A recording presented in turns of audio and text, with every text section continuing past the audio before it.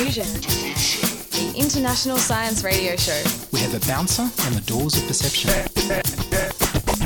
The good, the bad, the ugly. It gets pretty exciting. The myths, the truths.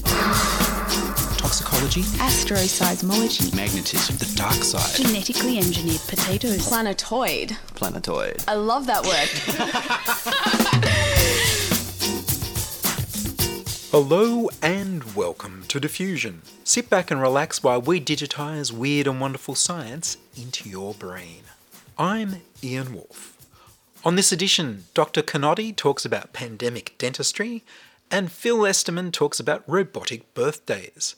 But first up, here's news of pirate libraries.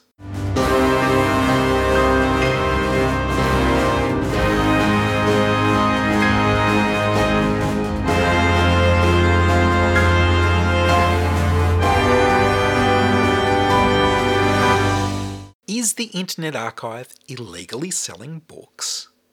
That's what a friend told me recently, and he was so disappointed in them. I've used the Internet Archive to archive the Diffusion podcast since 2005. I'm a big fan of their Wayback Machine, music that's out of copyright, and the old educational films in the Prelinger collection. So I looked it up, and it's true that the Internet Archive has been taken to court over piracy charges. But it's not about selling books illegally, it's about operating as a library. As it happens, the Internet Archive is licensed as a library under American law and gets government grants as a library. The Internet Archive is a non-profit digital library, preserving and providing access to cultural artefacts of all kinds in electronic form. They preserve most of the World Wide Web in the Wayback Machine. What happened is that a Books and Mortar library was forced to close down, so they donated their entire book collection to the Internet Archive. The Internet Archive decided that people in the 2020 lockdowns needed a digital library, so they digitised their collection of physical books and then used controlled digital lending software to lend out one copy of any book at a time, so that they didn't violate copyright in their National Emergency Library. Many libraries around the world use similar digital lending, where only one copy at a time can be borrowed and read using a special reader app. The app blocks access to the book when your borrowing time is up, or you digitally return the book, so that someone else can borrow the digital version of the book. Every digital book is backed by ownership of a physical paper book at the Internet Archive, and only one person is permitted to borrow any book at a time. 4 publishers, Hachette, Penguin Random House, John Wiley & Sons and HarperCollins, want all digital lending from all public libraries to come under their control and to be paid every time someone at a library borrows an electronic book. Basically, they're seeking to abolish public libraries altogether by starting with digital ebooks. They're trying to say that digital books are different, so they should never be loaned for free, and at the same time that lending physical and digital books for free upsets their business model, so all public libraries should be illegal, except they don't say the last part out loud. The Electronic Frontier Foundation is defending the Internet Archive in court. They argue that libraries have never been required to get permissions or pay extra fees to lend books. Libraries all over the world use controlled digital lending software to loan out digital books one at a time, just as they've always done for physical books. Copyright law allows that lawful fair use. It doesn't prevent it. In July, the Electronic Frontier Foundation submitted to the court a motion for summary judgment, asking the court to put an end to this lawsuit. What they've missed is that some countries do compensate authors for the free borrowing of their books in public libraries. In Australia, the Australian Society of Authors successfully campaigned to implement the public lending right in 1975 and the educational lending right in 2000. Only living Australian creators are paid by the Australian government, not the local public libraries. The Australian Society of Authors are now campaigning for a digital lending right to extend the payments to digital books. In 2020, authors and illustrators were paid $2.18 per book held in libraries, and publishers were paid 55 cents per book. Canada, the United Kingdom and Denmark have similar public lending right payments to authors. There was a public library in Antioch 1,000 years ago. The claim for the oldest public library in the English-speaking world is claimed by Chetham's Library, opened in 1653 in Manchester, England. Public libraries funded by the government as we know them today were first opened in England and the United States in the 1830s. It's often been said that if public libraries were to be invented today, publishing corporations would seek to ban them. This is exactly what's being tested in American courts by these 4 publishers. Can they ban the public library?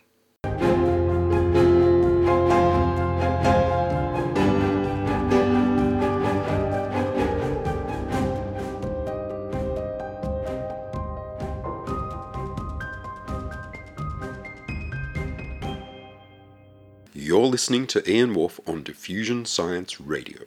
Send emails to science@diffusionradio.com.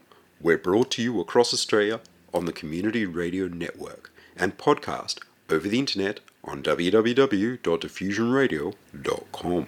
It's the 10th anniversary of the Curiosity Mars rover landing on Mars and exploring the Gale Crater. For its first anniversary, Curiosity was programmed to sing itself Happy Birthday, but it wasn't directed to sing the following birthdays to save on power. For its 10th birthday, why not ask lawn mowing robots to sing a birthday chorus around the world?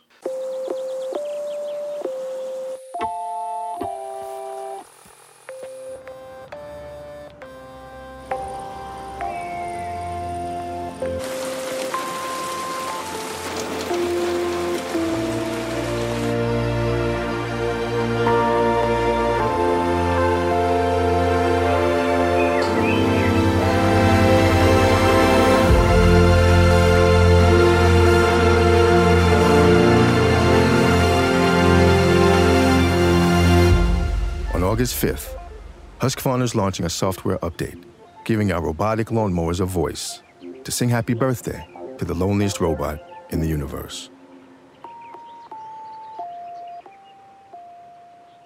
Phil Esterman is the product manager for robotics and digital solutions at Husqvarna. They make robot lawnmowers. We spoke by Zoom and I began by asking him, what did you do? So what we've done is we've programmed around about 100,000 of our robotic mowers to sing happy birthday at 12 p.m, 3 p.m. and 6 p.m. On August 5th here in the Southern Hemisphere and August 6th up in the Northern Hemisphere.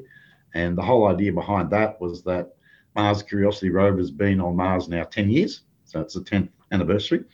And after its very first anniversary, the NASA engineers actually programmed the Mars rover to sing its own happy birthday.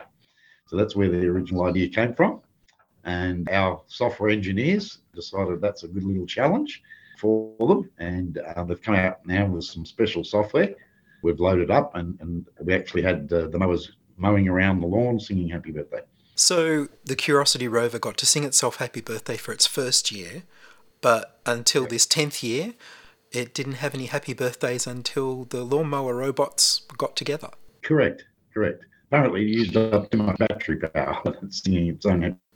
And it said on the press release that the robots were using the If Then Then That, the IFTTT site, to get the software. Correct. So how would that work? Because I thought it'd be directly the robot software, but it's on the web? Oh, no. So what you have is it's built into the Automower Connect app itself. So we control the mowers using an app on our phone. And our software engineers back in Sweden pre-programmed the app. So that way we all, from an end user point of view, all you've got to do is open up the app and then connect to that particular function. And then the Automower was pre-programmed to sing at 12, 3 and 6 p.m. Right. So it does use IFTTT, but it's built in. So from an end user point of view, it's very easy to switch on. There's no sort of fiddling around having to do things with it. These lawn mowing robots, can you tell me more about the robot? So people can buy a robot that will mow their lawn. How much interaction do they need? Very little. Once the mower itself has been installed, usually through one of our professional installers, and then properly programmed, It's very much sort of a set and forget, because you can then tell it when to come out and start mowing. So it can say mow at 6 p.m. and then continue all night, and then go at 6 a.m., come back and dock itself, and just stay away from the garden during the daytime and just be mowing at night. So that's one option. Or alternatively, if the user wants to interact with it, they can stop it, park it, pause it, and then they can also change the cutting height on there, all through the app on the phone. So it's very flexible. And as I said, it can be in some places people are just happy to let it run, and others people get very engaged with it. And I assume it's an electric mower? Yes, got a lithium battery in there. So it's got to have a charging station. And when the battery gets below its threshold, it'll automatically take itself back. So it's fully autonomous. There's no need for anyone to pick it up and put it in the charging station. It will take itself back there, recharge, and then about an hour and a half later, come back out and continue to mow. So it's just going through that over a 24-hour period, just mowing, charging, mowing, charging. So do they collect the grass cutting? That's a good question. We often get asked that. No, it actually mulches them. So it's got 3 razor sharp, almost like Stanley knife blades, if you can imagine. And it only ever takes a little bit of the clippings off the top. So the lawn always stays evenly cut. You don't get that traditional way where you cut it very low and then you let it go for 2 or 3 weeks and then it starts to look untidy. Then you come and mow it again. So the mower's out there every day mowing. So it only ever takes a little bit off the top. That feeds back into the ground as natural fertilizer. And actually your lawn comes up very lush and green, probably after about a month. Are the robots easy to use? With the solution, we've got to put a cable in the ground, and that defines the perimeter. So once the professional installer has set it up, there's very little programming and interaction involved. And then you can also, if you've got any sort of garden beds, you can create islands and stay out zones around those areas. So that way the mower, again, will just hit the perimeter wire, reverse back, and then continue off in a different direction. So it sort of works similar to a robot vacuum cleaner, but I think it's a lot easier to program. You've got a really large keypad and LCD display on the mower itself, and then you've got the ability to control it through the app as well. They're very stylish. Is that because it's from a Swedish company? Yeah, well, we've been doing them for probably 25 years. So over that period of time, we're now into our 4th generation. You'll find a lot of competitors on the market are only into their 1st generation of robotic mowers. So they've yet to learn what we've learned over the last 25 years. And so we've been pretty happy to refine not just the technology, but the look and feel of the robot mowers. And we're still enhancing that going forward into 2023 and 2024 as well with a new range that's coming out. So it's also going to have a redesign, much more sleeker look. And then you've got to remember, a lot of people tend to personalise these robot mowers. They give them names and they become part of the family. So I think it's important to have let's say, a good-looking mower out on the lawn in terms of design. So that's sort of where our history has been and where we've come with 4th generation now. And what are the safety aspects of the robots? Safety aspects, so it's got collision sensors, front and rear. So firstly, it'll have object detection as well. So it'll detect an object up to 50 centimetres away, slow down the wheel motors, and then just gently bump into somebody or a tree or whatever it might be. So that's one of the first sort of safety features. It's also got a lift sensor. So if somebody does lift it up at the front, automatically the cutting disc underneath will cut out within 2 seconds and stop spinning. And then the end user will get a notification on their app that the mower has been lifted.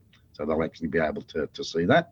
I think the other safety aspect is that our cutting disc is centered in the middle of the mower. There are some others that are competitors out there that are offset to the side.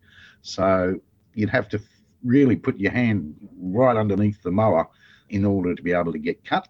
Plus then in our models, we also have a skid plate, so it sort of protects anybody or anything from actually the cutting disc as well. So again, competitors don't often have that skid plate. So we sort of minimised it, and really we've only ever had one accident in all the time I've been here, which is 10 years now as well. And do you think this is the last connection to space that the company's robots will have?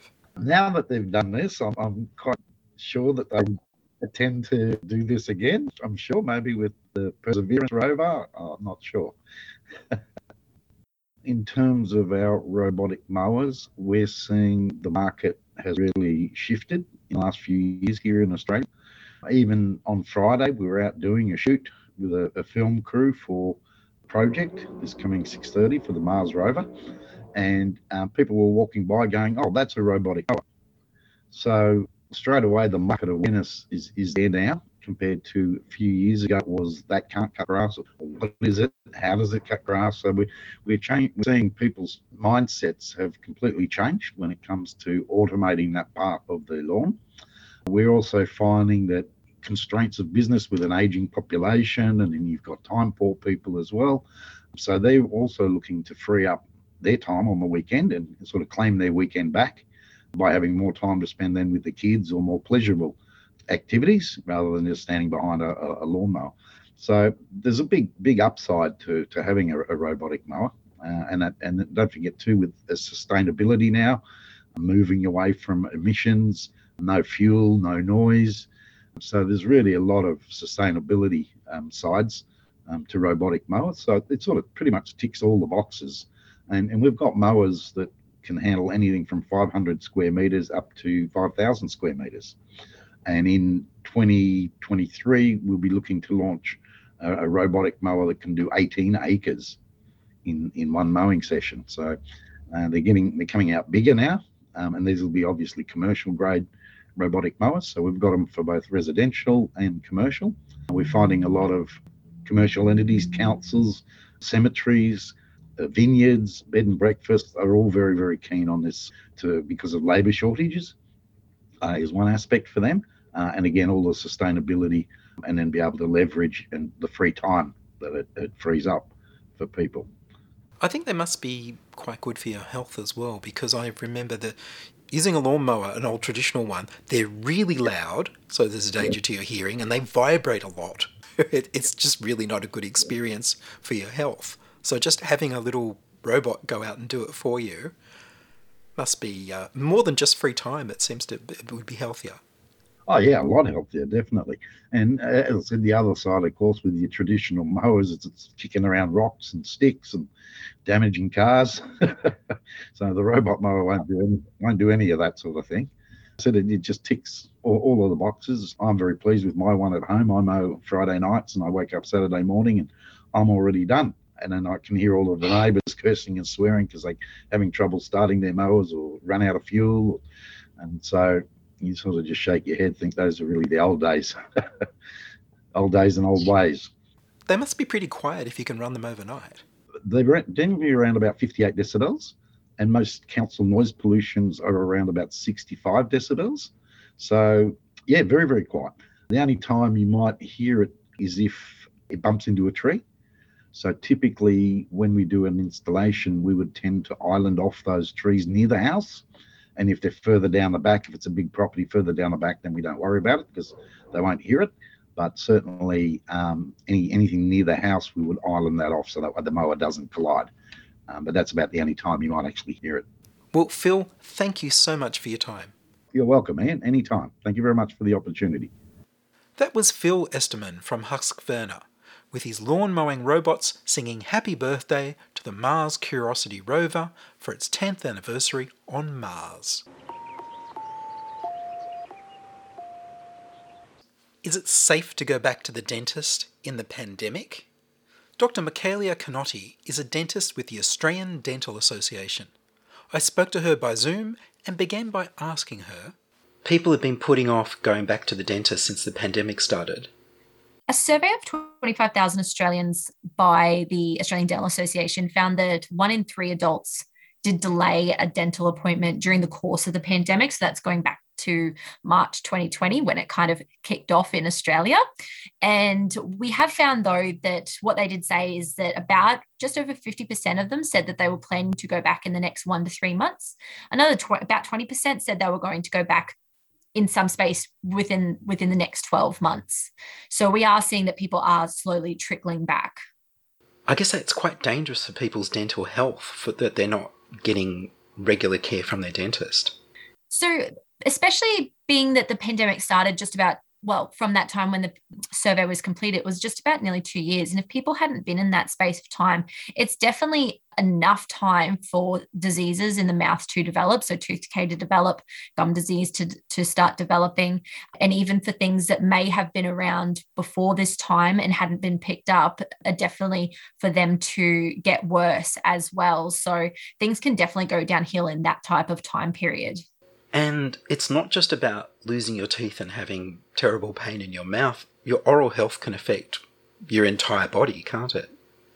That's right. So your oral health affects so much. It allows you to eat, to speak, to be confident and comfortable socially as well. But then it is the health of the body is linked to the mouth as well. So we did find that in our survey that about 2/3 of adults aren't aware of that link. And there's many conditions, but perhaps one of the most notable that a lot of people are starting to know about is the link between severe gum disease and diabetes. So people with diabetes that has potentially not yet been detected or is not particularly well controlled, those individuals can be at higher risk of developing severe gum disease, where the foundations that hold the teeth in place actually start to get worn away and the teeth can become loose. Do we know the mechanism, how that is connected to is the diabetes causing the problems with the teeth, or is there the gum disease some way correlated with the beginnings of diabetes? So they are finding there is a two-way correlation, but it is the inflammatory process with the diabetes coming towards causing the problems in the mouth. There's some evidence that there is a bit of a two-way street for that, but it is still emerging evidence and more information is being found out about that. And I thought I'd read that there was some connection to heart disease as well.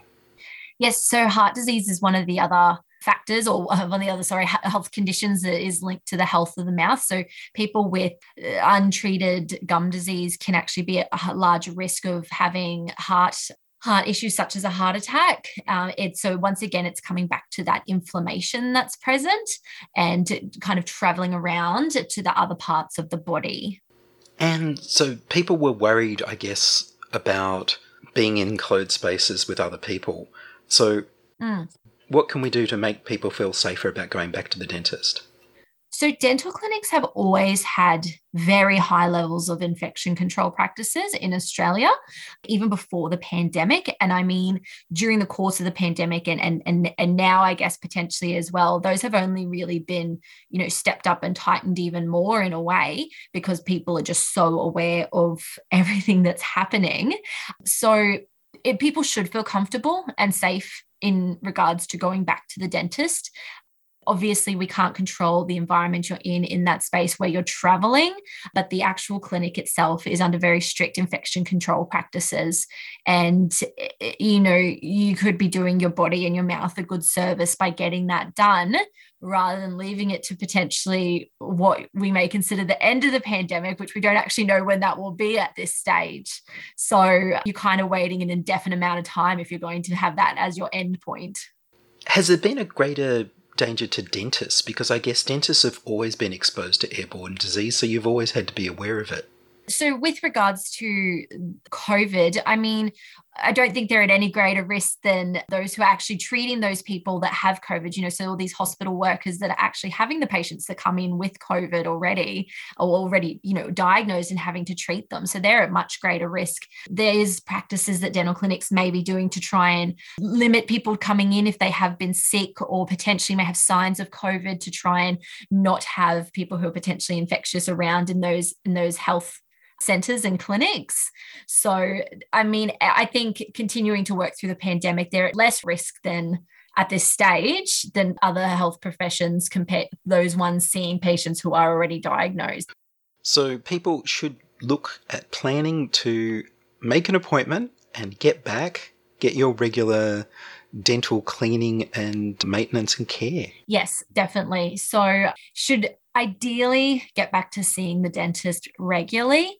So kickstart that with that first appointment, get back in there, have the teeth checked out, and, you'll feel better for it, and kind of peace of mind as well, knowing that potentially everything's okay, or if there is something wrong, your dentist can help you out with that. Is there anything I haven't asked you that you'd like to talk about? I just would like to mention that if people are looking for oral health information online, the Australian Dental Association has created a website called teeth.org.au. So it's kind of like a one-stop shop for oral health information. There's information in written articles, short animated videos, a podcast. There's videos that are in Auslan. So fact sheets, numerous resources that can help people out if they're searching online to find out answers to their questions. Well, Dr. Canotti, thank you very much. Thank you. That was Dr. Michaelia Canotti talking about why you should make an appointment with your dentist. And that's all from us this week on Diffusion. Are you a scientist, artist, biohacker, or maker who'd like to be interviewed about your work? Would your company like to sponsor Diffusion? Send your contributions, opinions, helpful suggestions, and donations to science@diffusionradio.com. That's science@diffusionradio.com. Please subscribe to the Diffusion Science Radio channel on youtube.com/c/diffusionradio and rate the show on iTunes. Tell your friends. Follow me on Twitter @IanWolf. The news music was Rhinos Theme by Kevin MacLeod of Incompetech.com.